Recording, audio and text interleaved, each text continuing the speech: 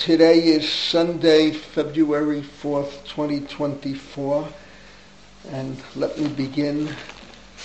Achenu kol beit Yisrael hanatunim b'tzara b'shivya omdim bein b'yam b'shab bein b'aviyah hamakom yirachem aleichem yotzei mitzara levarcha me'efela li'ora mishibud legula hashta b'gala v'zman chariv v'noma amen. And I'll only add that the conclusion of my talk on how to survive the war, Ana Hashem Hoshina, Ana Hashem Hatzlichana, it's now mamish in the stage of Hatzlichana, and we need the Siyata D'Shmaya. All right. Ani Model HaKadosh Baruch Hu, my body was worn down a week ago, and besides the war and all the tension, I live around the corner from the Prime Minister, and the whole Zaza, as you know, was shut down. They were sleeping outside his house. How they're allowed to disturb the lives of so many other people, I don't know. There has to be a limit to democracy and demonstration.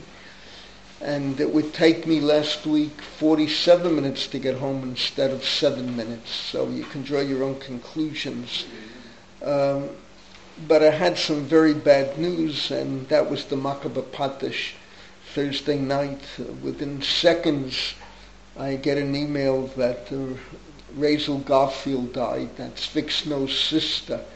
But I'm connected to her many different ways. Her daughter was one of my greatest female students ever, Joanna Garfield, married to my student, Mark Dennis. Hashem Yirachem, and she should be a good Tibet, a wonderful family. It's from a very prominent, the Snow Torah family. And then I got an email from David Twersky that I want to dedicate today's Shir in his memory, that Daniel Rosenthal died, and that put me under. I went out like a light, and Friday, Shabbos, I was back where I was 3 years ago. Saturday night I did a corona test that was negative, and Sunday I started to feel better. Tfilat Shel Rabbim helped, and Baruch Hashem. In my chesed for Rabbi Zevulun Charlop, so I just want to make one small correction. I said his wife came from Philadelphia. That's what I meant, Kenny. I have a Philadelphia hang-up. She came from Buffalo. Worse than that, when I dictated an answer to her daughter, my dear student Annie, so I said Buffalo, but Yomo picked up Baltimore, and he wrote Baltimore, so once again she corrected me, but I meant Buffalo. The other interesting aspect is I was sent a copy of a half-page hesped that was printed by YU in Hamodia, and it's exactly what I said. Rabbeinu Harav Again, Rabbi Zevulun Charlop, Zecher Tzadik Livracha, and a whole page, and if you read it, you get the impression he was Kulo Charedi. So I imagine it depends where they're publishing the memorial, but the man had a cloak of many colors. Zecher Tzadik Livracha. Danny Rosenthal, and here's his picture as I first met him. Danny was a very unique individual. He came from Westchester. Those of you who are not native New Yorkers, Westchester is like a little bit upstate New York, and there was a day school there. Generally speaking, the kids from Westchester were not that frum. He was the first kid who graduated Westchester Day School who came to YU to study for the rabbinate. And when I came into YU in 51, the yeshiva was much smaller, and REITs was interconnected. It wasn't like today, there's a high school, a college, a postgraduate. Then from first class high school through Smicha, it was one institution. So when I came in, I sought out the top kids in REITs. That's how I got to know the Babe, Baron Lichtenstein. That's how I got to know the Gershon Sadowski. There were others, but they were Manfred Fulda, I sought them out. When Daniel Rosenthal came in, here was a kid from Westchester Day School. He sought out the top kids. I'm 3 years older, but I'm his friend from the day he entered the yeshiva. He sought me out, and I always would introduce him. He came in Aliyah, must be about 15 years ago, and I would always introduce him to anyone. I say, this is the man that I owe my life to. He drove the Rav L'Sadeh Kedushin the night of my wedding, and he had a car that was unheard of, a kid, but he came from Westchester, already a better neighborhood, and he drove the Rav L'Sadeh Kedushin at my wedding. He went into chinuch, and he was principal and founded day schools, had a very rich chinuch career. I imagine the Tolna knows him because he was principal in Seattle. And I can tell you, when he came in Aliyah, we picked up our friendship like yesterday, like we never missed each other over the 50 intervening years. But what's fascinating, we always had two debates between us. He came in Aliyah and he was anti-Chabad. He evidently experienced, you see, Chabad, you can have Chabadnikim who believe either you're a Chabadnik or you're not a good Jew. You're not the ultimate Jew. And he evidently experienced that, and day schools. And my experience with Chabad was just the opposite. I was surrounded, I used to say, Mimini Micholim Smoli Gavriel. On one side of Maplewood was Rabbi Shalom, was Rabbi Bogomilsky, Shalom Pesach Bogomilsky. On the other side was Rav Gordon. And you couldn't ask for Shalom Ber Gordon, you couldn't ask for finer, better people. We worked hand in hand. So Danny and I, we compare our Chabad experiences. I would come out of it green, and he would come out of it very, very red. The other issue that we used to dialogue on was he was very turned off by the Charedim here, in my opinion, Reformed Jews against the open Gemaras, open Mishnah, open Psak Halacha, no army, no core curriculum.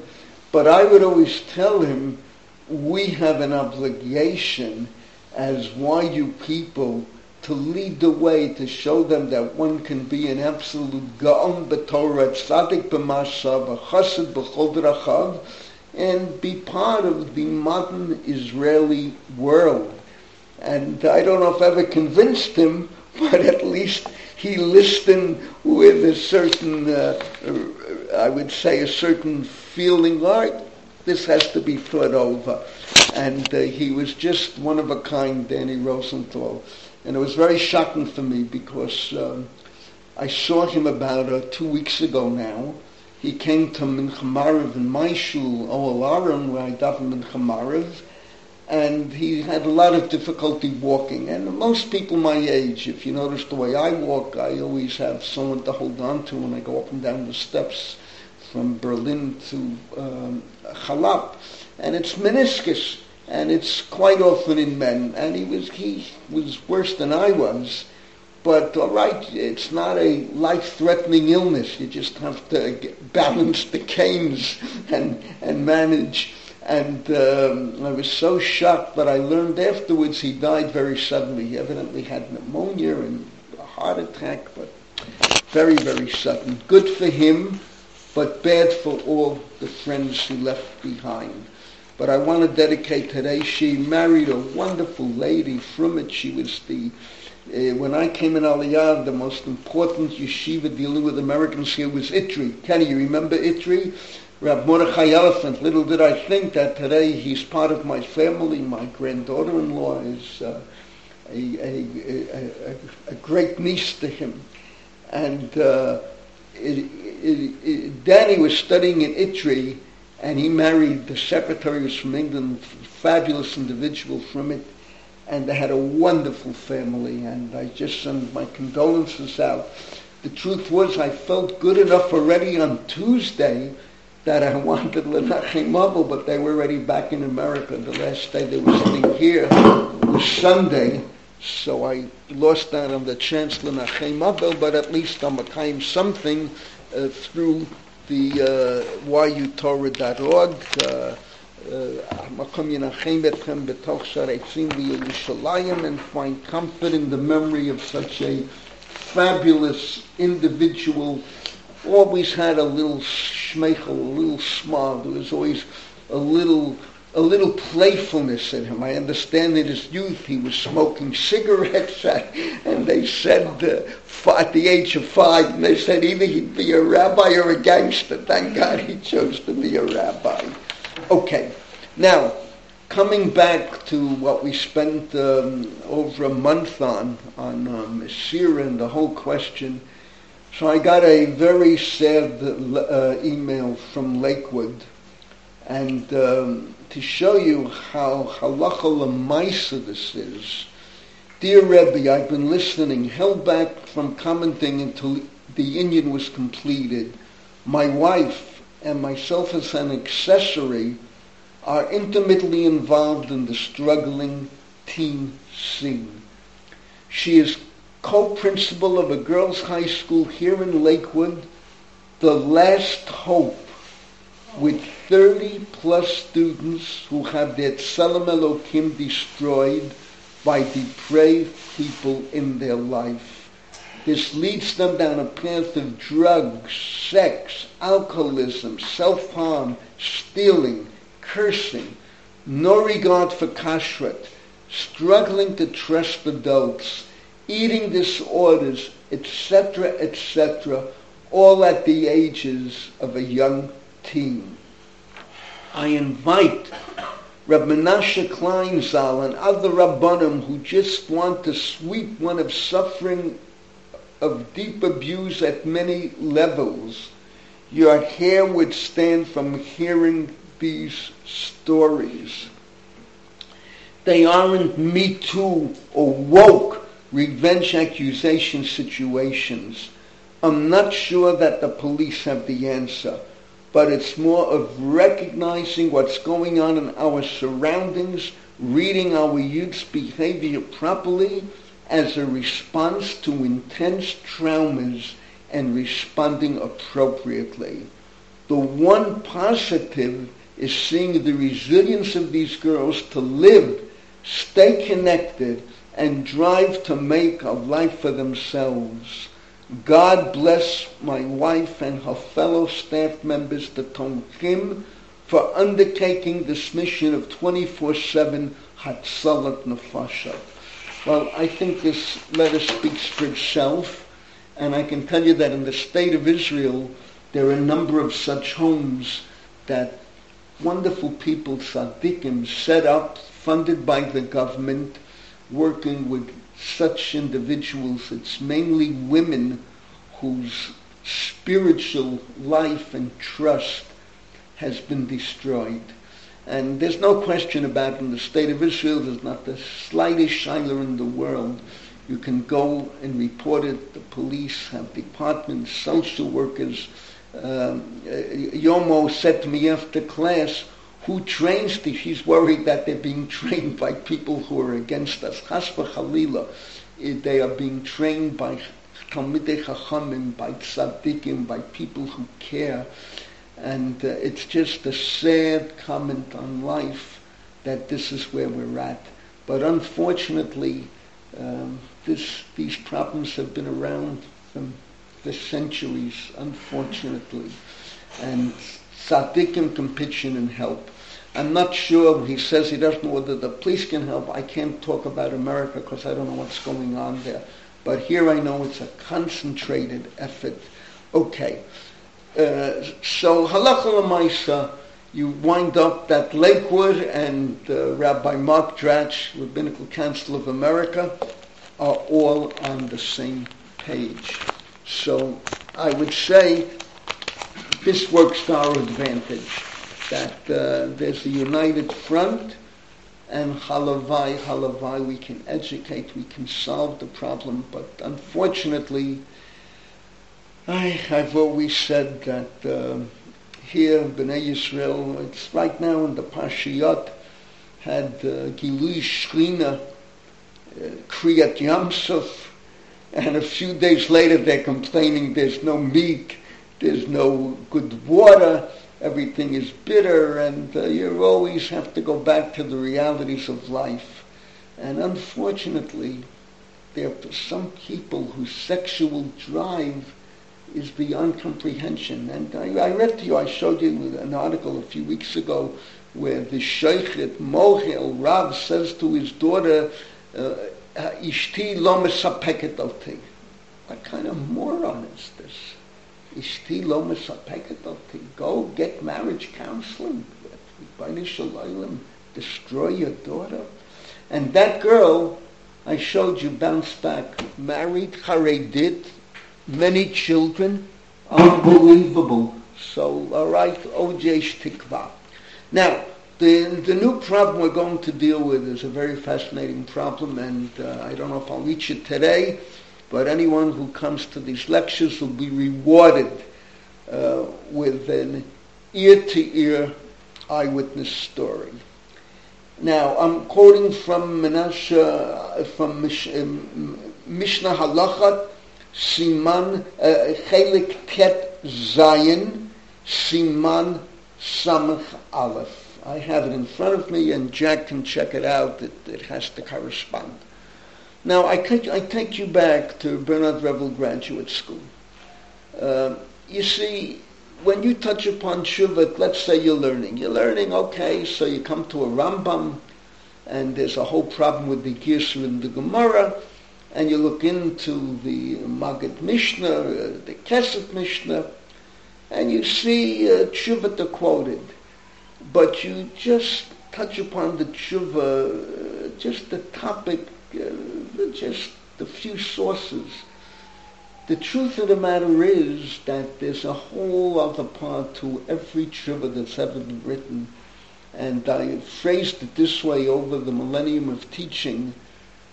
Teshuvah, response literature, is a reflection of life.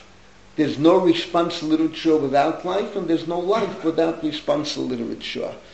And when you analyze a teshuvah, and that's what I quoted to you, that Professor Agus, we can reconstruct all of Jewish history. And I, as a kid, I didn't realize the depth of what he's saying, but there's a lot of truth to it.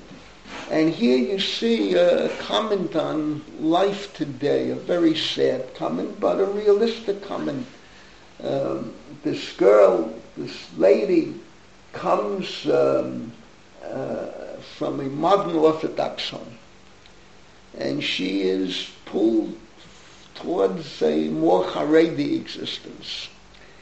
And she's ready to marry a shidduch, and her parents are hysterical and say either you marry a modern Orthodox boy or don't get married at all. Now, so what do you see from this teshuvah? First of all, you see the deep chasm, the deep split. And you grew up in the Charedi world in Toronto, so you know what I'm talking about. When I learned in Lakewood, and we'll come to this tomorrow in a different context, when I learned in Lakewood, it was the enmity towards YU was indescribable, the enmity towards Chabad. And this breaks the heart.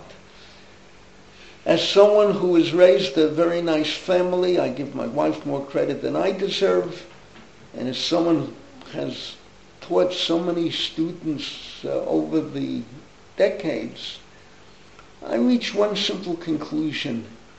There is no role model that you have to force everyone into. There's a lot of freedom of choice.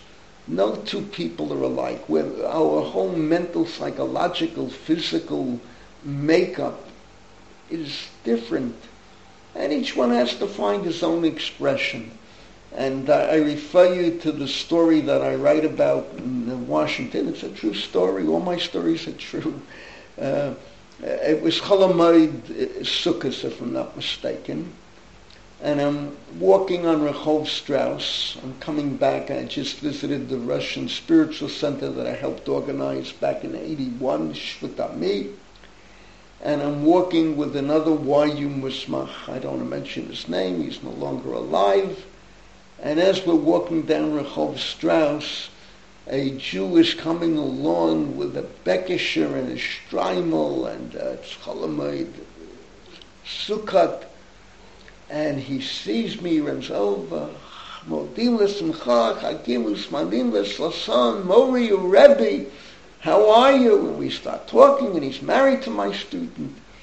And when we walk away, the other rabbi says to me, Arnie, how could you fail so miserably to have students with shtreimels, bekishes, chalamoid? And I look at him, I say, you should ask the opposite. How can I succeed so brilliantly to have students with shtreimels and bekishes, and they relate to me, Mori Rebbe? You follow me, Ephraim? Just the opposite of the coin. And this teshuvah, the way it begins, is frightening, but it's realistic. This is the chasm, this is the split, this is the way we live. And lo aleinu, it's very few Rebbeim in the world who can teach and have their own lifestyle, but can see that there are many other configurations. Yud Bet Shvatim, and then there's the Shach HaKlali, and each one paints, as I've said, their own picture. The framework is the Vah Hashem, that can't be budged, but the picture is individualistic. And this is the shaila that he gets. What happened was that someone in Israel, Reb Shimon Hiradari, if I'm pronouncing it right, and everyone corresponds with him. He has from Chassidim, Nagdim, Eidat HaMizrach, it's YU people, so everyone corresponds with him. And in this sefer, someone reviewed a sefer that he published, and he's quoting, and he's dealing with this question, and Rav Menashe Klein wants to show him, he looked at the sefer, and this question caught his attention. And the person who wrote the teshuvah cites other sources. It's you'll see, I don't want to give you all the sources he cites, these are esoteric svarim, but he cites other sources dealing with similar problems, and he asks a very basic question. Does a girl have to get married? It's a very simple question. And the truth of the answer is, maybe not. Maybe not. On one hand, a man is chayiv pru ravu. There's no chiyuv on a woman. Could be if she marries and has children, it creates what the prophet refers to. God created the world to be inhabited. So there is what I would call a kiyum, but it's not a kiyum chiyuvi. It's not that she's obligated. If she does it, she's helping propagate the world. Now, a lot has been written on this topic. You can be mafalpel from many hours. Is a woman obligated? Isn't a woman obligated?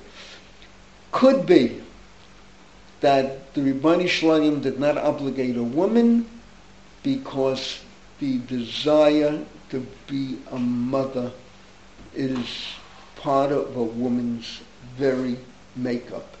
It is ontological. It's part of creation. Yom, I haven't said a word yet. What's up? Why is it a consideration in this case? Because I can't help. Why is it a consideration in this case, whether she's obligated or not?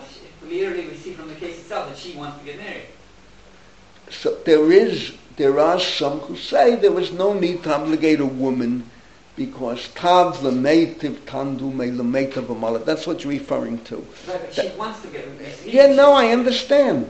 And that could be. But I have to tell you, in modern life, this is the tremendous challenge that we face. I've alluded to it time and again. The woman has left the bedroom, has left the kitchen. She's out in the world. My great-granddaughters growing up today, already at a young age start to think what they're going to do in life. It's just like a man. When I was a kid growing up, already in 4th grade, 5th grade, what are you going to do in life? What are you going to do in life? A woman, you run the house, you run the family, you raise the children. Today, the woman is out there in the world with all that this implies. We have a tremendous problem of people who are not married. If you read the alonim, the freebies given out in the shuls on Friday, so I glanced through all the alonim. I don't read every article, but I glanced to see what they're talking about. Some articles I do read. And the question of marriage, children, and women today, why should they get married? They can make more money than men. They're smarter than men. Right or wrong? They have they have a better education. You're making us look bad. No, I'm not making anyone look bad. In the state of Israel, we have the army. Moshe Lichtenstein once gave a whole talk with Moshe, and he said, in Israel, there's no use talking about college. The army is college. Kids, I went to college 17 to 21. I had a bachelor's. A year later, I had one master's. 2 years later, another master's, a doctorate. Here, a kid does Hesda. He can start university at 23. He does Hesda. Just think for a minute. So, you see, this is a real problem today. And here I'll tell you a story I've told you many times, and I tell it again in context, because you see, with a teshuvah like this, a whole world unfolds before your eyes. I have some very brilliant granddaughters-in-law. I have many, actually, I should say, Baruch Hashem. And one granddaughter-in-law is a native, she's from Baltimore. And she came in Aliyah the minute she finished Barnard, came in Aliyah, gets her doctorate at Hebrew U. She's in research at Weitzman. And here's a lady who has conquered the world intellectually. And when their first child was born, they're going to come to visit us later this week, Be'ezrat Hashem. He just got out of, I think officially he's out of the army today, tomorrow, and they're out. They'll be given dates to come back in March, to come back in May, but all right, at least they're out now. So her husband was in battle for over 100 days. So I'll never forget, at the brit of this great-grandson, Eyal, she's holding him and she says to me, Saba, this is my greatest achievement in life. And I said, you don't know how happy you make me. This is our biggest fear, that women don't want to get married, don't have kids. Lo aleinu, suddenly they wake up at 30, the biological clock is ticking, and I don't want to tell you all the shyness I've had. Can they leave the eggs? Can they go AID, Germany? It's unbelievable. But this lady, I'm proud to say, my granddaughter-in-law, her values are proper. And Baruch Hashem. And this is the challenge. Now, when you're going to look for a source, can a father control his daughter? Can he say, no need for you to marry? In other words, there's no chiyuv d'oraita. True revu is on the man. Thank God, yes, he got married, and you already had a doctor when you got married. You must have walked down the aisle with a cane or something. Explain. I defended a week before. Kolek defended it a week before. Kolek havod. Baruch Hashem, you got married, and you got married to a fabulous girl. I'm sitting here in front of men who are all married to fabulous girls. Now, the source for all this is Yiftach. And you all know the story. I'm quoting to you from Shoftim, Perik Yud Aleph, beginning on Pasuk Lamed, Vayida Yiftach neder LaHashem vayomer im naton titein et bnei amon biyadi. v'haya hayotzei asheyetzei midaltei beiti likrati b'shivi b'shalom b'vnei amon v'hayol Adonai v'alitrehu olah. And this is one of the most famous incidents in the Torah. Yiftach, do we praise him? Do we curse him?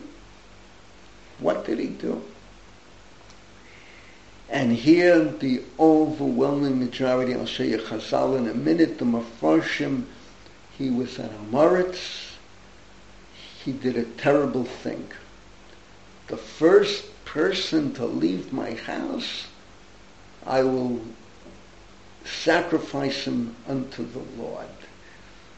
Now, according to Chazal, God was angry at him. How do you make a vow like this? Maybe the first person to leave your house will be a dog.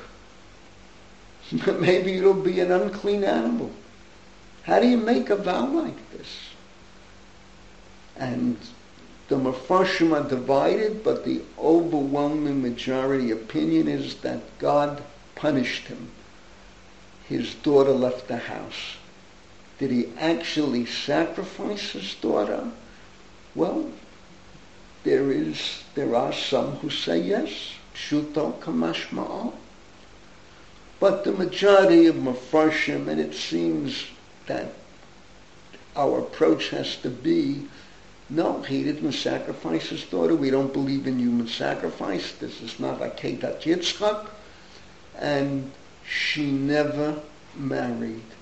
He made this vow that he will dedicate whoever comes out to the Lord. And this reminds us of the whole story with Shmuel Hanavi, his mother's dedicating him, bringing him, but with a woman, not to marry, not to have children, a wasted, terrible, unfulfilled life. Yiftach was not a hero. And Amoritz, all right, he saved us, brave, good general, but not a Talmid Chacham. Now, this you can quote. You see from here, she listened. You see from here that the father went out. You see from here he fulfilled his vow, at least to a certain degree, but it's a very sad, tragic story, and you cannot draw a positive conclusion kezera'e v'kadesh. Okay. Now I want to show you the Medrash Rabbah, and here I want to say some words of introduction. Again, it opens up a world. If you have knowledge and learning, you see it not on one level, but multifaceted. And let me come back to what is dear to my heart. All of you know, and Kenny has studied with me many years, right? I have many interests. I don't say in Amahara, Shas, Paiskim, Teshuvah, Torah history. Where you can't get me excited is מחשבה, philosophy. There are others who know it much better than I do, are intrigued by it, question it, study it.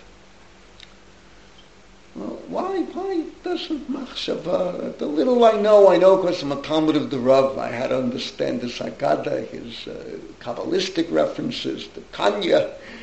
All right, I had no choice. Hilchat Deya, Hilchat Teshuvah, Yesodei Torah, so there is machshava involved. Okay.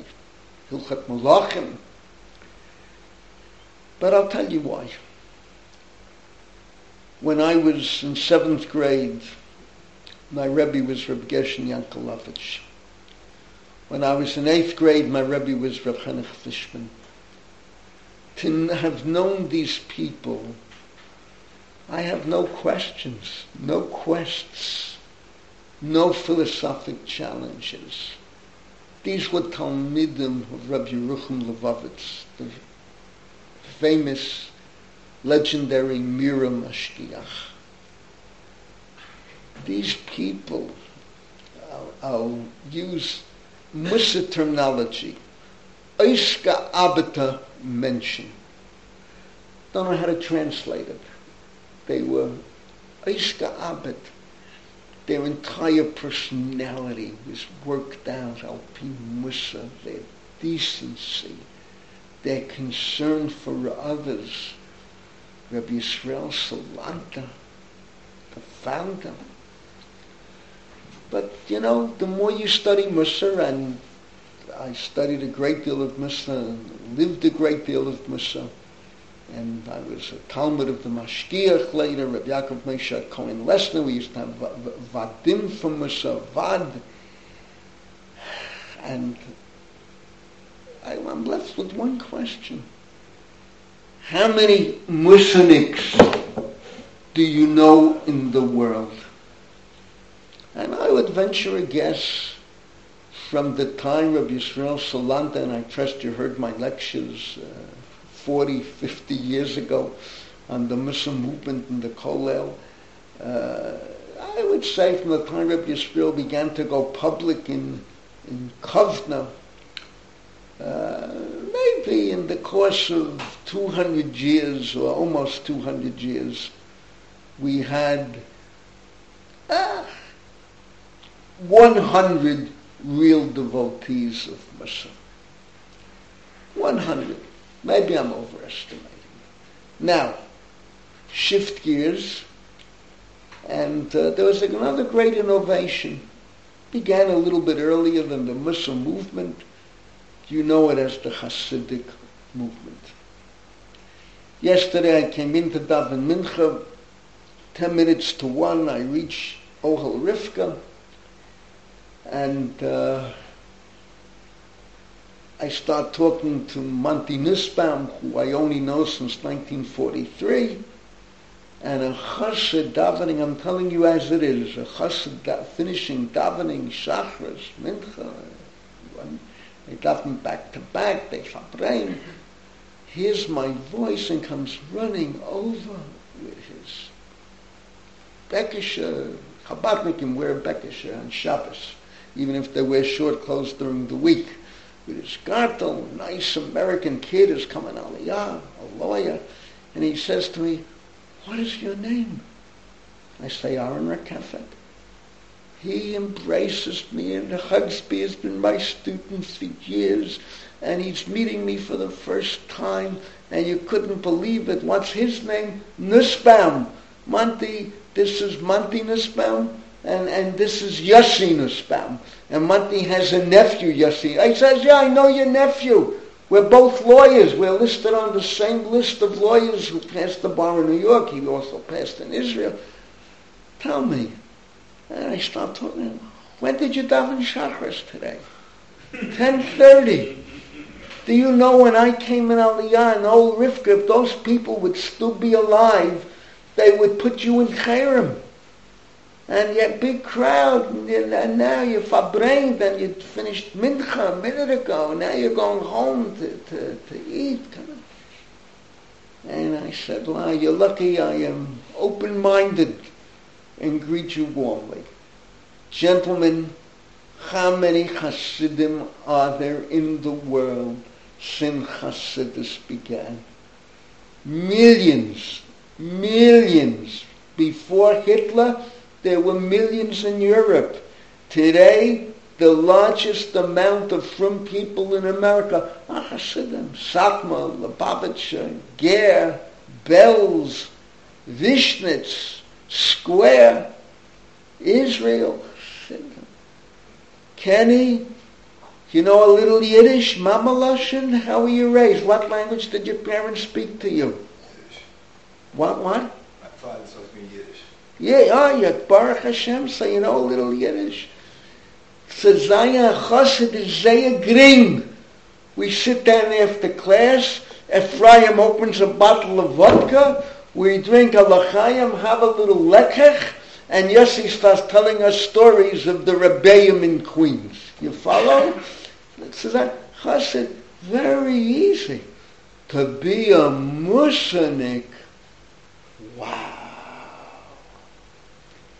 And here you have, and I can illustrate it over, I give you a simple illustration that just happened to me this past week. I was really frighteningly out of it on Friday and Shabbos. I was shaking because I was expecting a visit from the Rav, and those of you who know what happened to me 3 years ago can understand what I'm saying. Couldn't get out of bed, I couldn't open the door, I had no appetite to eat. I was sure I was hit with corona again, the whole body worn down.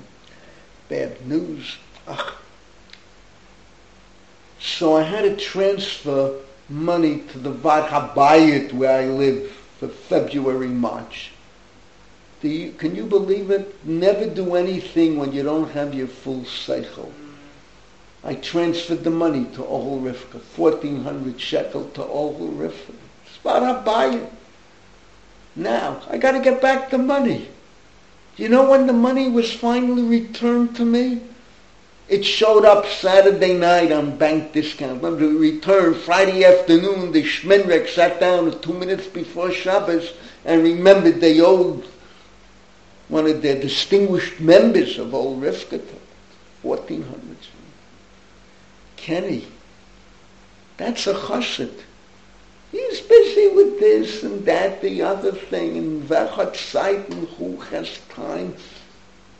If I owed someone money and I had to return it, I would have done it 1 minute after I was asked. 1 minute. 60 seconds by the clock. That's the difference. Now, why am I telling you all this?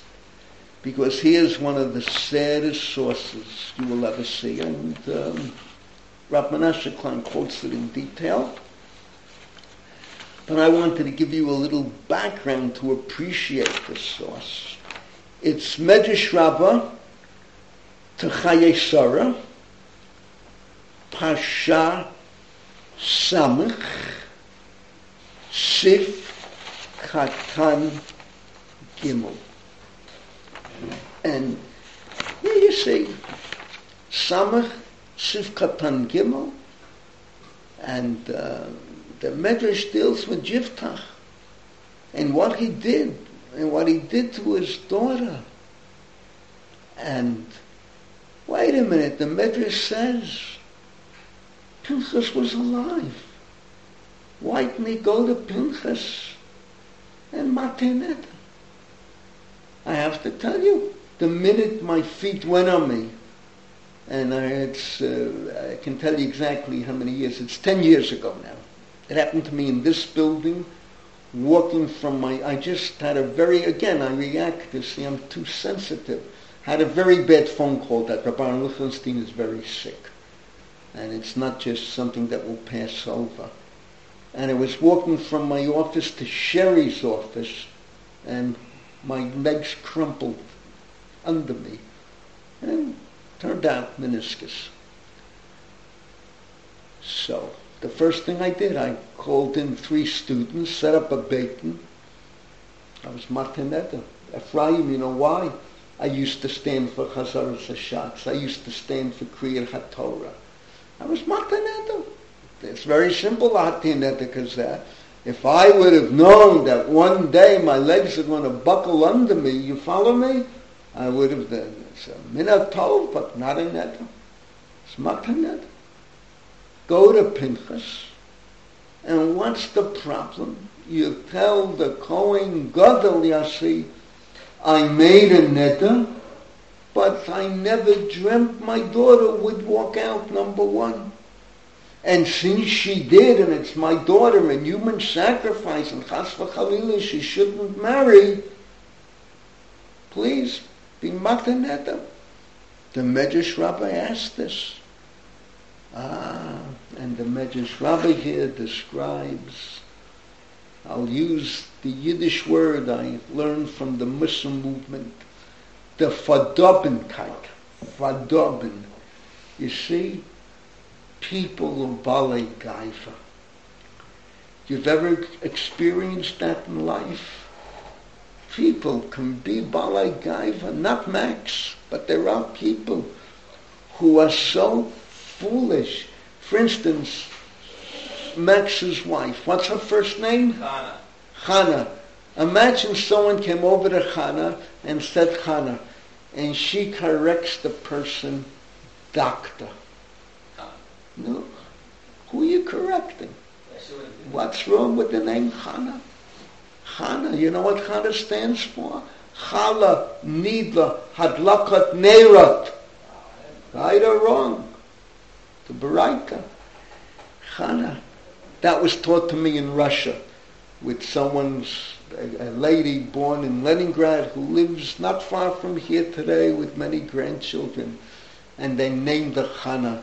She should always be medakdeket in Chala, Nida, Hadlakat, Neirat. Okay. So you see, you meet people, stuffed shirts.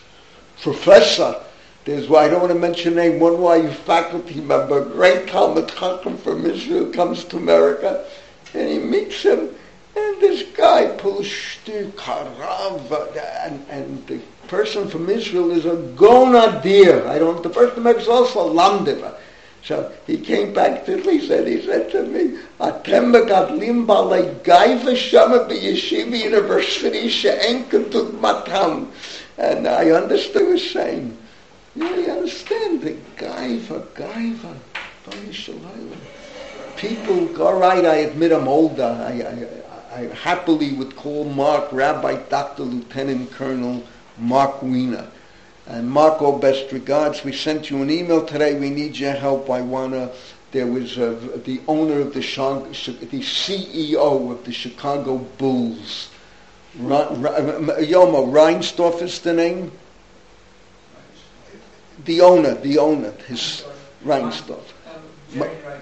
The owner is Jerry. Jerry, but the kid we want is Michael, is the son. He has 3 boys, one died 2 years ago. This boy, he was so good to my grandson's unit. He did a tour down south, and this artillery unit, my grandson's in charge of logistics. They've been fighting over 100 days, and my grandson speaks perfect English, although he's a 4th generation Yerushalmi, born here. And I spoke with him, and he sent gifts for the whole unit. And I want to thank him because he was so nice. But then, how do you thank him? Imagine how many nudniks write to him. So tomorrow I'm going to dictate a letter that will begin. I know that many nudniks bother you. I therefore don't want to tell you who I am. If you're interested in knowing who's corresponding, Google me. I'm not writing to ask you for anything, but writing to thank you. And then I'll describe further how much appreciated it is what he did with backpacks. The whole unit, they were together 100 days. They bonded together. And this is about the 3rd, 4th war they've been in.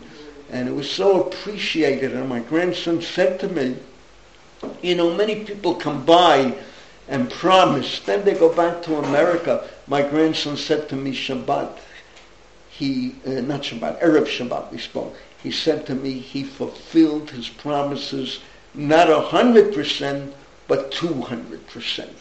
So you see, there are people in life, but gaiva is a terrible trait.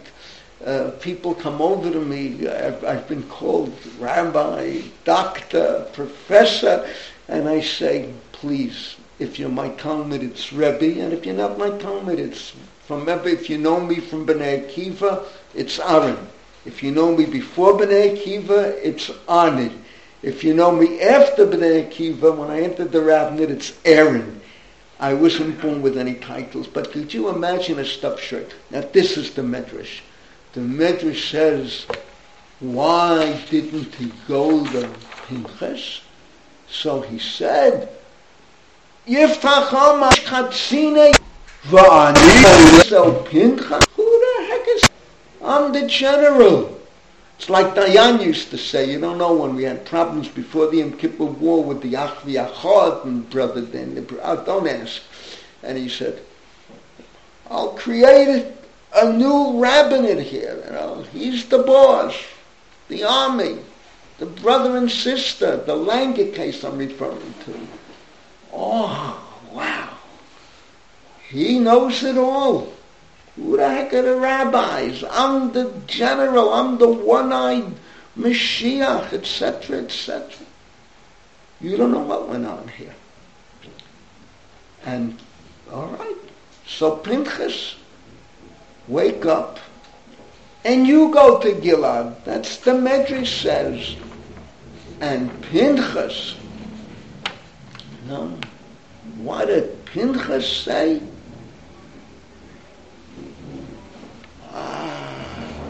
Pinchas, I'm the man with Ruach HaKodesh. I'm the Kohen Gadol. I'm the Negid Aleichem. I should go to Yiftach, and because of this gaiva, his daughter, life was ruined.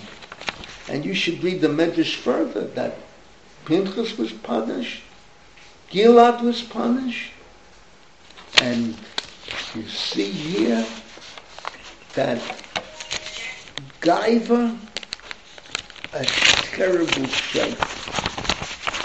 Humility, so important, but so difficult. And by the way, I have to tell you that this is part of the educational system. It's a built-in fault system. Why? How do we educate? We educate, you have to get ahead, you have to do well, you have to achieve good grades. Even the Mussar movement, Bishvili Nivra Adam.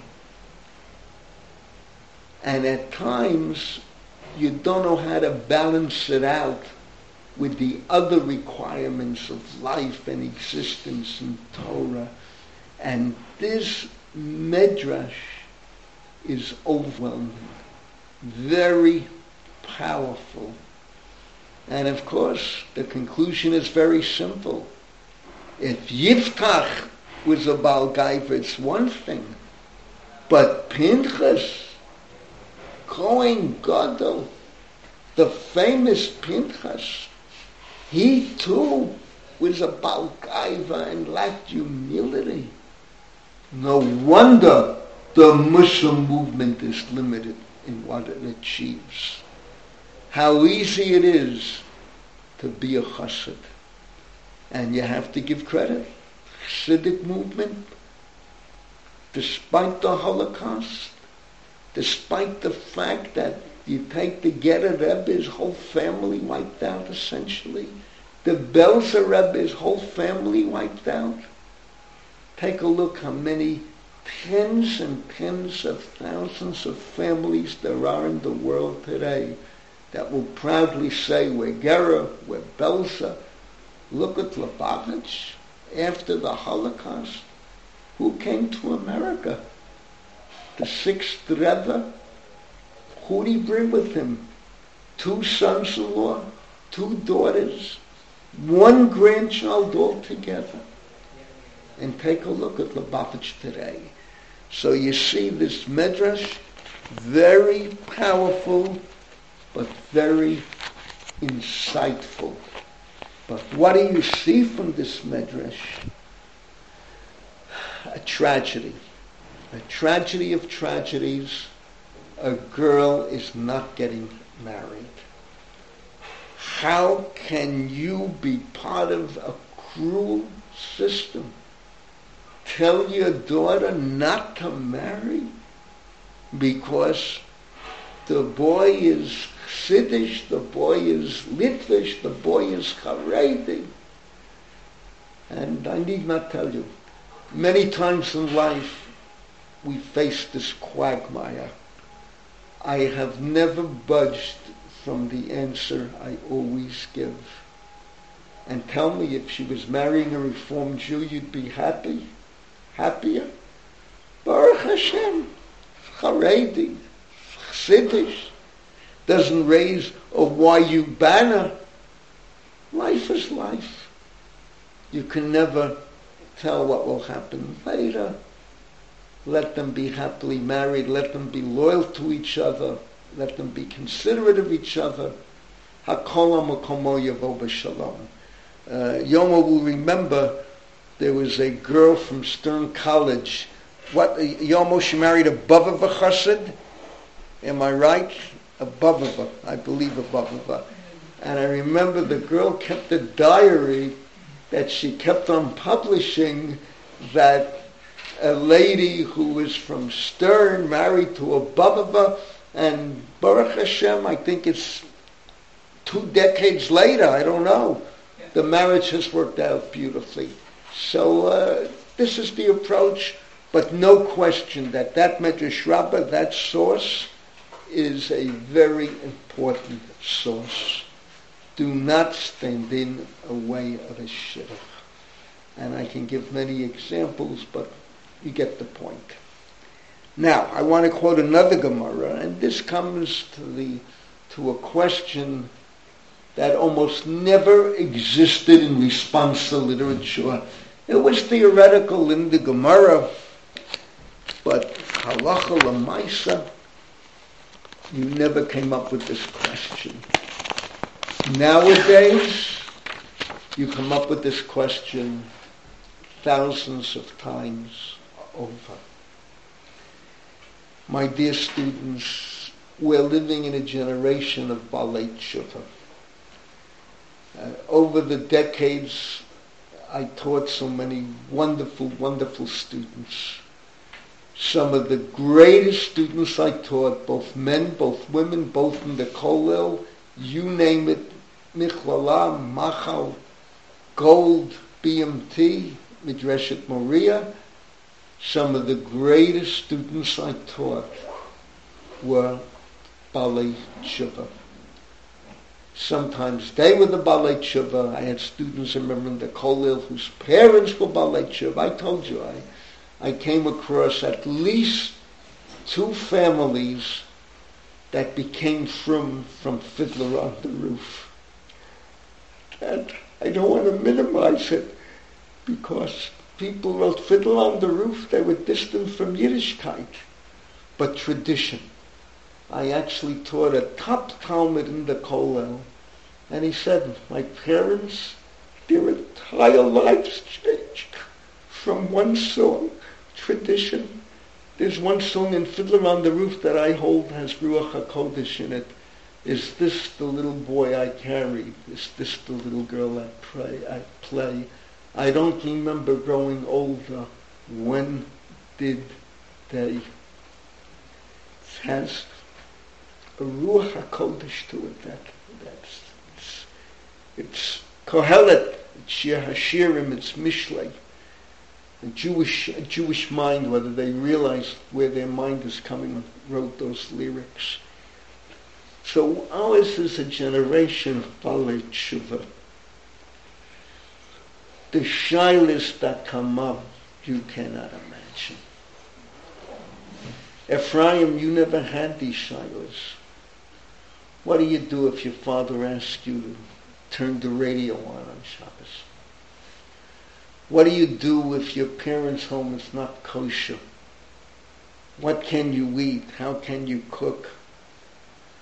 What do you do in endless moments where there's conflict in the home?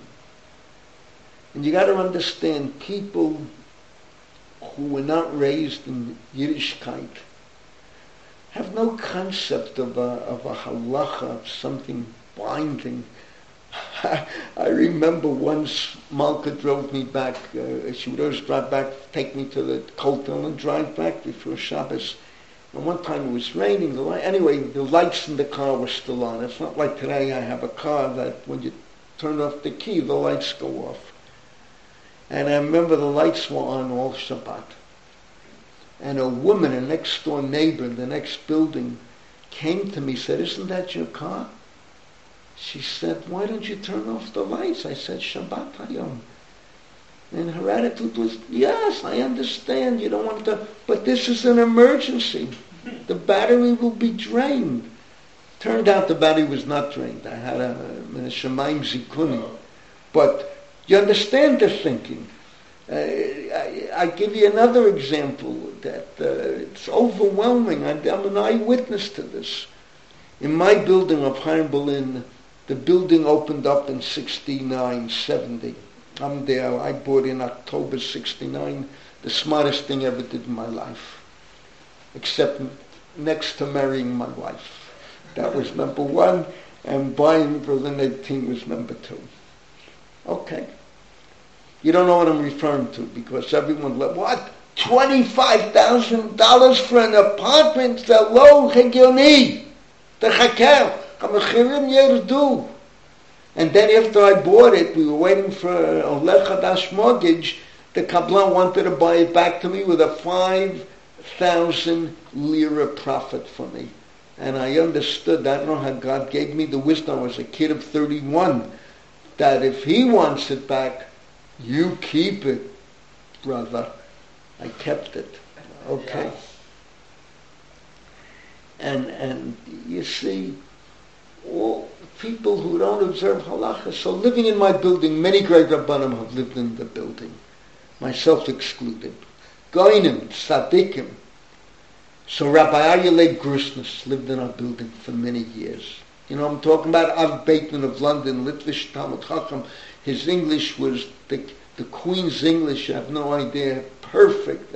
They say his wife wrote novels, mysteries under a pseudonym. She shouldn't embarrass the Av Bateman. And they lived in my building. So one time, Shabbos morning, he's coming home from shul. And I was walking out, I think, to go to my daughter, or whatever it was. And we had kids in the building, you know, families not Shomer Shabbos at the time. Today the building is all Shomer Shabbos. But then, and these kids with the biggest yichus in the world, from the Rav of Yerushalayim, Diskin family, don't ask the yichus. These were great-great-grandchildren. Zeim nicht gewusst a Brekel from Yiddishkeit. Translation, they didn't know a drop of anything Jewish. God have mercy. So the kids are writing with chalk in front of the building. And Rabbi Christmas comes over to them and says, he's coming home from shul and in his broken Hebrew, Shabbat Hayom Asur. And the kids look at him, lo, anachnu chiloniyim. You follow? They're chiloniyim, they're not obligated. They can't even start to understand what Kol Yisrael Arevim Zevet Lezerim. And this is the greatness of Chabad, that Chabad knows how to deal with these Jews. We don't. I don't know. Chabad knows. You got to give them credit. So these questions, do you have to listen to your parents? Where do you draw the line? And this is the Gemara in Bava Metzia, Daf Lamed Bet Amid Aleph, the famous Gemara. Tana Rabbanan, minayin she'ima malo aviv hitamei o shamalo al tavzir shalom yishmalo. Your father says to a Kohen, go into the cemetery, become tamei. There's $100 bill there. Get it for me. Or the father says, Al Tavzir, you found $100. Don't go and make a big announcement. There's a sign up outside Gris. No one pays attention to it. It's been robbed. It's on the bench. Yoma, what did they find? An iPad or something? I didn't read the whole sign. You didn't read the whole sign? So there's a sign up, if you lost, please call me. Gives a phone number. You follow? So the phone, don't make a big deal. Put the $100 in your pocket. I made friends. There's a secretary in Machon Lev. She doesn't know what to do for me. I look at her. About 10 years ago, it was raining. I'm walking up the steps. I see an iPad, a phone, whatever they call it. But more than, I was so upset. Who does it belong to? So I went into Machon Lev later that day.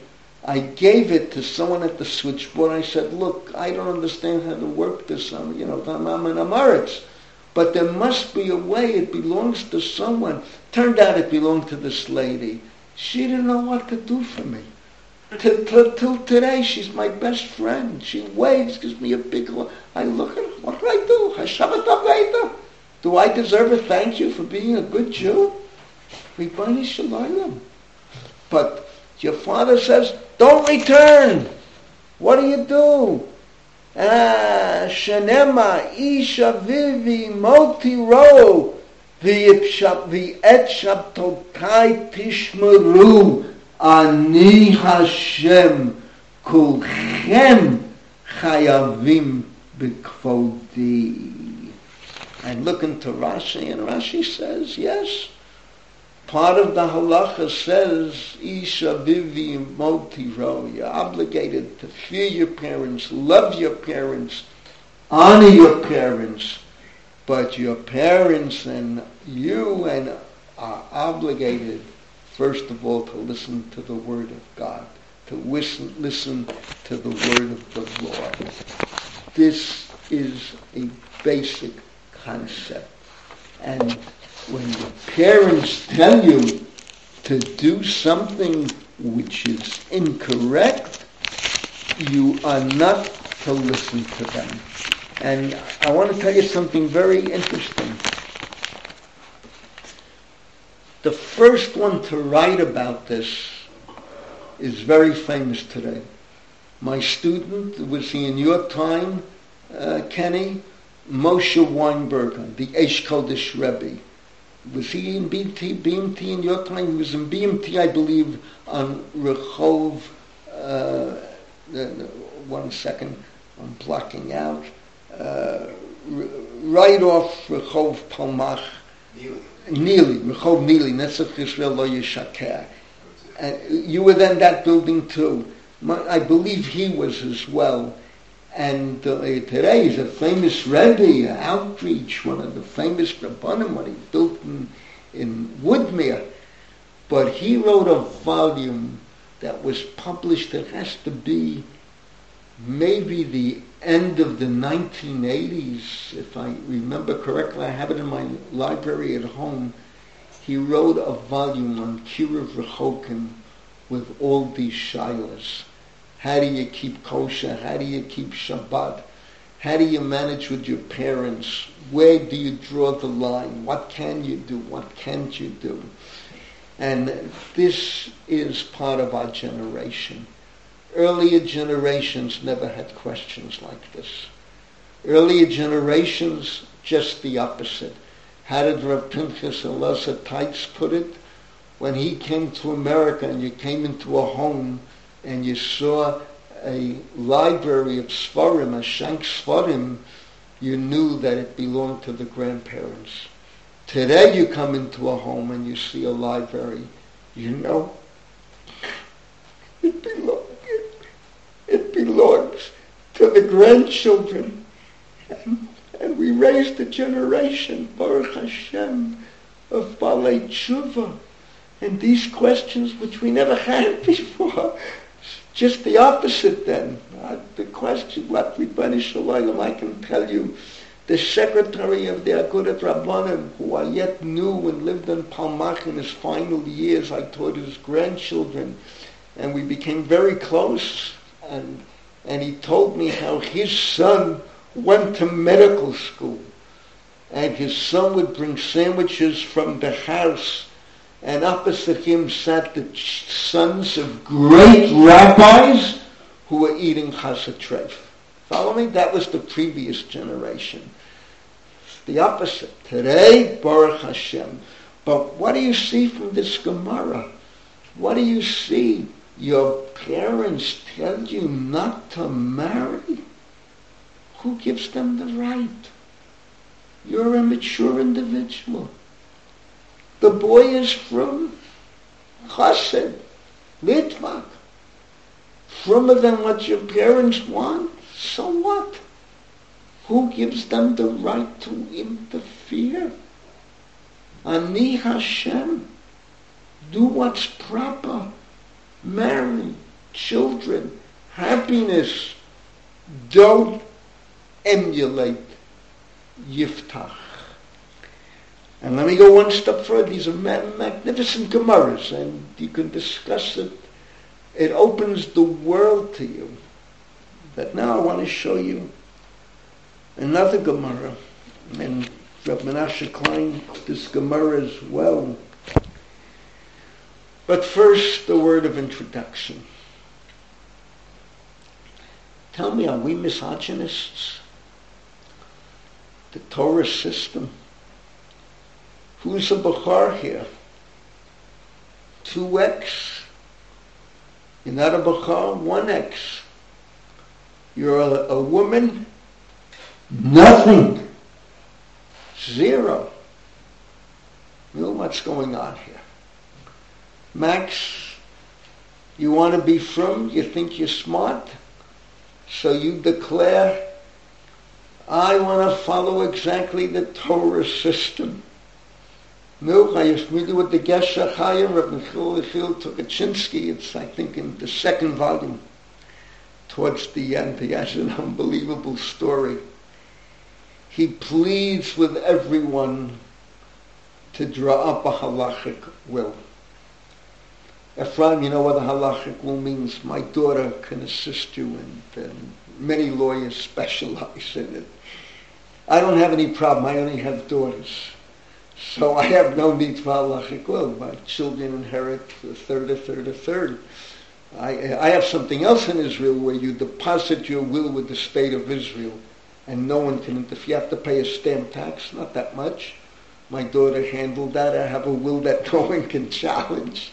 A third. But if you have sons, so you draw up a will that it's not they inherit you. It's a matana right before you die. So therefore, everyone can inherit you equally. Rabbi Michael Tukachinsky, who no one will suspect of being a YU graduate, tells the story that there was a family in Mea Sharim, and they said, we have no need of a halakhic will. We will do everything according to the Torah. The Bechor will get double. The other sons will get single. The girls will get nothing. And in that family, they don't talk to each other until today, he writes. That's how bad the machlokes was.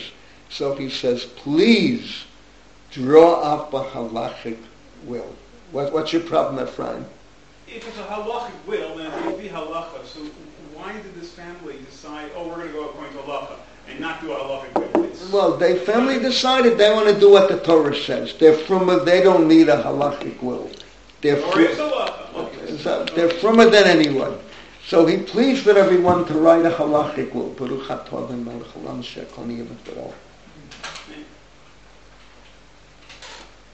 Tell me, are we misogynists? No. You see, the whole lifestyle before, I always told my children, my grandchildren, I was blessed with endless grandsons, Kanayin Hara. So I always told them, the bar mitzvah is your day. The wedding is the Kala's day. Whatever she wants, she gets. Now we gave our daughters big dowries. We encouraged them and the boys that found them get married, giving dowries, giving money. That was the original system. And ultimately it evened out. You raise sons, all right, they got married. No one gave them big dowries. Women, different story. Today, ain't hachinami. Men, women, life, money. You're well advised to have a halakhic will. It saves all atmas nefesh. Yossi, are you a firstborn? Do you know why the firstborn get double? Rav Hirsch says it very beautifully and very simply and very correctly. All the mistakes parents make, they make on the firstborn. So that's how they learn how to raise children. All right, it's a good word. It's a good word. Kanain hara. I have to say that firstborn also have a certain initiative. They feel responsible for the other children. I saw in my family, I have two younger brothers, I felt responsible.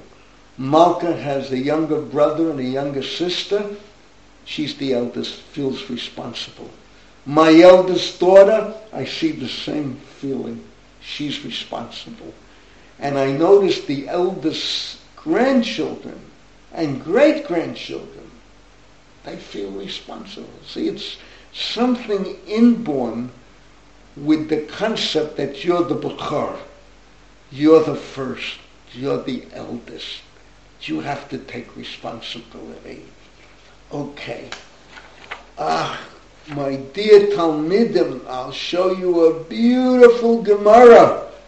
Ktuvat, Daf Men Bet, Amid Bet, 52b in Ktuvat. And the Gemara is quoting a pasuk from Yirmiyahu.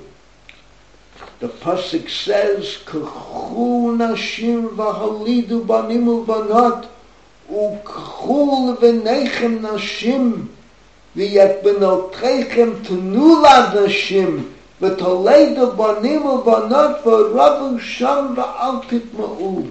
And the Gemara says, the pasuk says so beautifully, give your daughters away.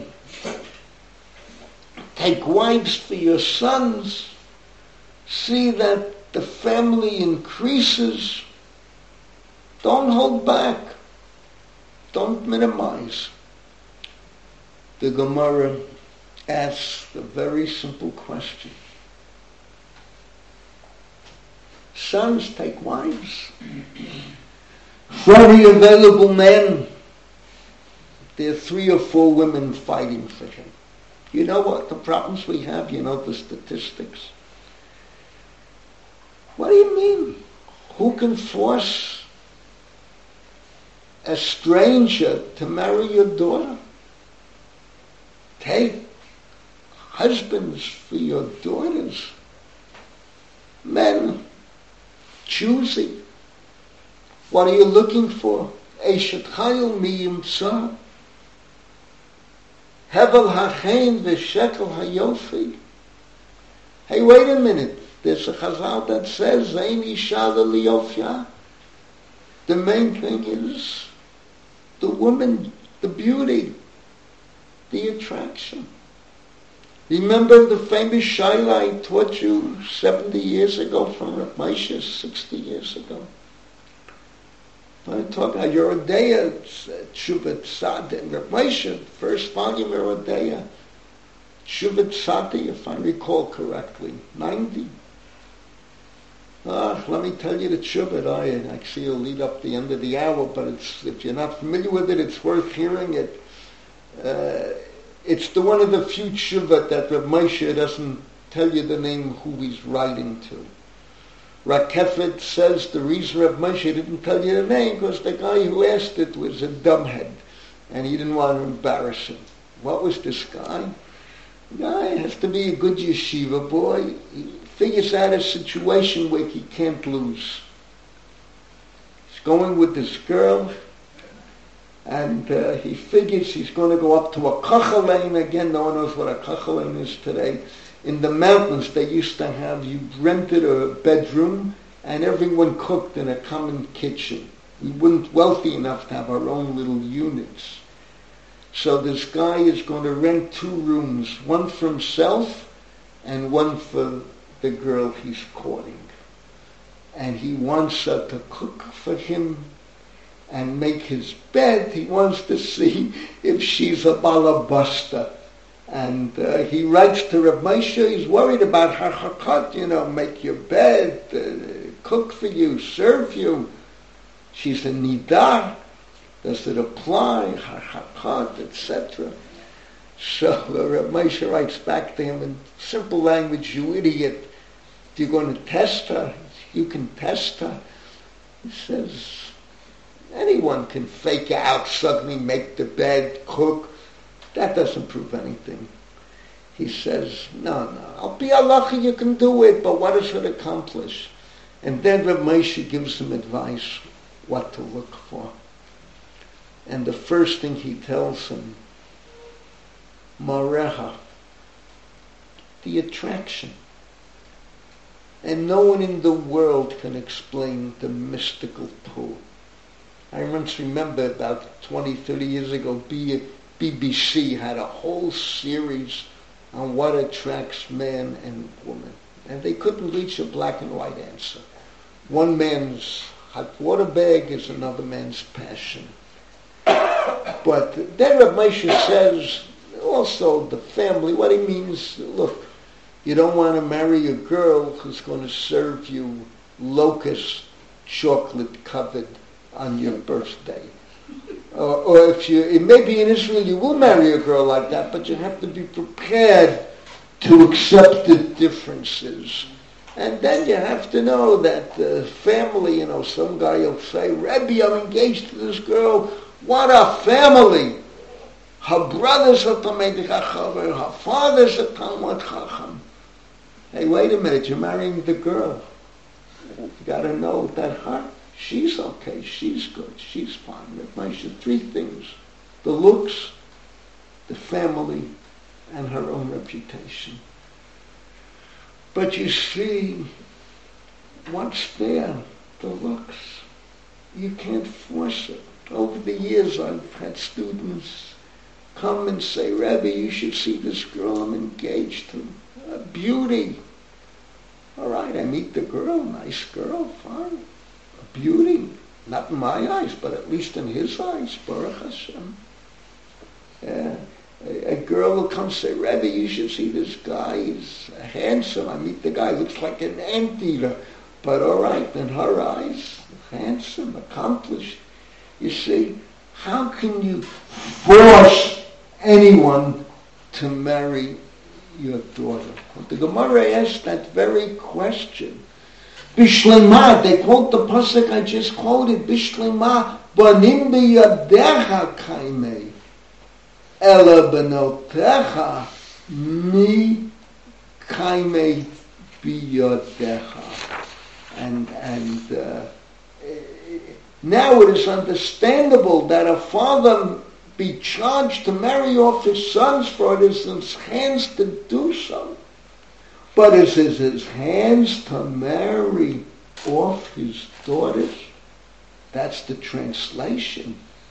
Normally, the man takes the initiative in finding a spouse and not the reverse. Hence, it is indeed in the father's hands to act as a surrogate and seek out a wife for his son. But what can a father do to have a man marry his daughter? That's the question in the Gemara. I just want to tell you in parentheses, in that beautiful documentary of People Apart, about Borough Park, the documentary came out 25 years ago, won many awards. So this Baba Chassid growing up, his father says, time to get married. He says, fine, who? Tells his mom, you pick out a girl for me. And it's a beautiful, the depth of it. And she picks out a girl, he marries her. And then he describes how he had to adjust to getting married. It's not just someone picks out a girl and puts her in your life. It's a wife. It's time, consideration, thought, compassion, understanding. You with me, Max? I'm with you. Okay. And it's close to parentheses, but it's a very interesting part in that documentary. So the Gemara answers, oh boy, what a beautiful answer. Ha kamash malan, the nalbisha v'nichsecha v'nitavla midei ki heichi dekapsei alei v'atru v'nasvu bei. And the Gemara answers, rather this verse teaches us we should clothe the daughter, bideka, give her some property, so that men will jump at her and come to marry her. Yoma, what do we see from here? Ein hachinami. A man inherits the father, but a daughter during her lifetime, clothes, jewelry, cosmetician, makeup, hairdresser. Wow! When Ephraim walks by, his tongue is falling out. Wow! This girl, beautiful, beautiful. And this is life. My wife always says that there isn't a girl alive who doesn't have something beautiful that she should accentuate. And you need advice at times. In Israel, it's a big business preparing women, cosmeticians, self-image, self-confidence, money, the ability to marry. Israel, to buy an apartment. Parents have to start saving. Yossi, you're here in Aliyah? I can't answer that question. Can't answer. I'll have to ask your better half. The minute you have your first child, Max, start saving. Apartments, wedding. Here it's down the middle. They split. In the Tzioni Dati world I'm talking about. Down the middle. But what a beautiful, beautiful Gemara. And we're not misogynist. That was the lifestyle. You did everything possible to help your daughter. You don't wait until she inherits the father, the mother. B'chayecha, she's a princess. Treat her accordingly. All right. What do you see from this Gemara? Once again, maybe there's no mitzvah of pru or revu, but Torah sense, common sense. You have to see. We'll quote next week with Menashe Klein. Common sense. Absolutely. Let the girl marry. Help the girl marry. Chas v'chalila to say, listen to your parents. The boy is not for you. Remain single. Chas v'chalila to take that approach. And you see here, Menashe Klein is on very solid and firm ground. And no one will disagree with him. And here, you have to balance factors. People need advice in life. Do you know that in Israel there are classes given, lectures given, how to be a mother-in-law, how to be a father-in-law? You see, in transition of life, you're growing up. Take a kid. His parents worry about him, care about him, involved in every decision he has to make. And then Yossi gets married, and his parents are no longer so involved. The less involved they are, the healthier it will be. And I know what I'm telling you. I had one case, again, that has to remain nameless, many years ago. And a dear student from the Kola married this lady from a fine, beautiful home, but I knew the parents on both sides. And I said, your parents are very strong-willed. You want to listen to me? Come to Israel. Live here. Give yourself a chance to develop a firm marriage. And keep the Tsar far from here. Yossi, you won't believe it, but Nebuch, they didn't listen to me. I'm not going to give any more details. And years later, my dear Talmud said to me, Rebbe, halavai, we would have listened to you. Fortunately, he remarried very nicely a sister of a Talmid of mine and worked out a beautiful family and tremendous success in life. But the heartache of the first marriage was always there. I don't know what happened with her. As far as I know, she never remarried. As a child, sad. But this is life. And you have to know, where do you draw the line? And when the father, you know what I told you last week with Borough Park, the famous joke, who will support you? God. Who will buy you an apartment, a house? God. Who will take it? God. Father walks out and they ask, "No, what do you say? What about the boy?" I love him. I was never called God more times. Yeah, but then he really thinks it's God. And you have to know how to adjust. And then is the opposite-in-law, very close to her daughter. And you know, how do you balance out? You don't want the mother to interfere 90% of the time, 50% Mela. And how do you balance that out? And this Gemara is so powerful. Do everything you can. Make your daughter attractive. A girl has to marry. Don't be an idiot like Yiftach. Don't be stupid like Pinchas Kohen Gadol. But how do you balance it out? And these are the challenges of life. And this is why, Yossi, you will never lack for a profession. Because psychology, social work, psychiatrists, wow. When we came in Aliyah, these were all luxuries. You didn't have them in Israel. You have no idea. Bobby Ash, my dear Bobby, who I know from childhood, he was the first religious psychologist in Mamlachti Dati school. Today, any psychologist, I can get him a job like that. You follow? The need. My daughter, she's the psychologist for Yeshiva B'nai Kid Yeshiva High School in Piskat Zev. She's the therapist, or whatever they call her. And you should see, she has students and helps, and she has nachat. You know, when you see these kids straighten out, it's tremendous nachat.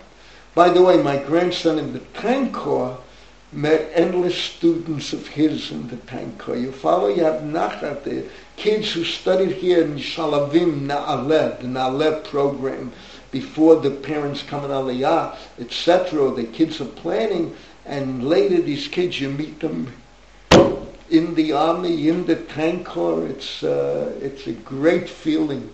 It's like when I look at Kenny, you have no idea my joy. You follow? Kenny was my student the first time, how many years ago? 40, yeah, it's only yesterday, 46. But Baruch Hashem, Baruch Hashem. And I remembered Annie Kelman. Wow. This is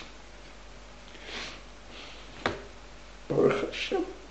Ashrei Adam she'aroleh olamo ba'olamo, that you see your world in your world. It's not a small matter. Okay. To reiterate, first of all, I want to thank everyone for coming today. I miss Mark. Imagine he has to stay up all night to hear my jokes, but ain't malasat. I see him on screen. Okay. Yeah, I see him. Baruch Hashem. I want to thank everyone for honoring me with their presence. I also want to mention to everyone listening who will hear this shir and YU Torah, we got endless emails why there was no shirim last week. Please contact Professor Tarragon, Morty, Morty, at or strudel, whatever you call it, Tarragon, TARAGIN.com, and ask to be put on the mailing list for this year. because last week what haunted me was how can I tell everyone I'm not going to give shir. One called to Morty and it went out to the whole world, but you got to be on the mailing list, and people knew I wasn't giving shir because I didn't feel well. Baruch Hashem, we're okay today. Today was an interesting shir, but the best is yet to come next week. Jack, I wish I could charge $36,000 to the IOU list. These wise guys shouldn't think chinam ein kesef. But what can I do after Kenny, when I recovered from Corona 3 years ago, I had to abolish the list out of Thanksgiving. Tomorrow, Be'ezrat Hashem, at 9 a.m. I wouldn't miss the shir if anything. I'm coming back to next week. The Hasidic teaching versus the Litvische teaching. We still have not solved that problem. I will give you very interesting sources. Are there any questions from the gentleman in front of me? No? Okay, open it up to the world, see if there are any questions. Recording stopped. Okay, Second. unmute everyone. Yes, everyone's allowed to mute. Okay, are there any questions from around the world? Okay. All right. So I want to thank everyone for honoring me on screen and in person. We pick up again tomorrow. By the way, Yomo doesn't know this, but someone asked me for a link to my talk on how to survive the war, and I've broken all records. I've gone through the sky for over 250,000 shiurim in YU Torah, and we're over 1,500.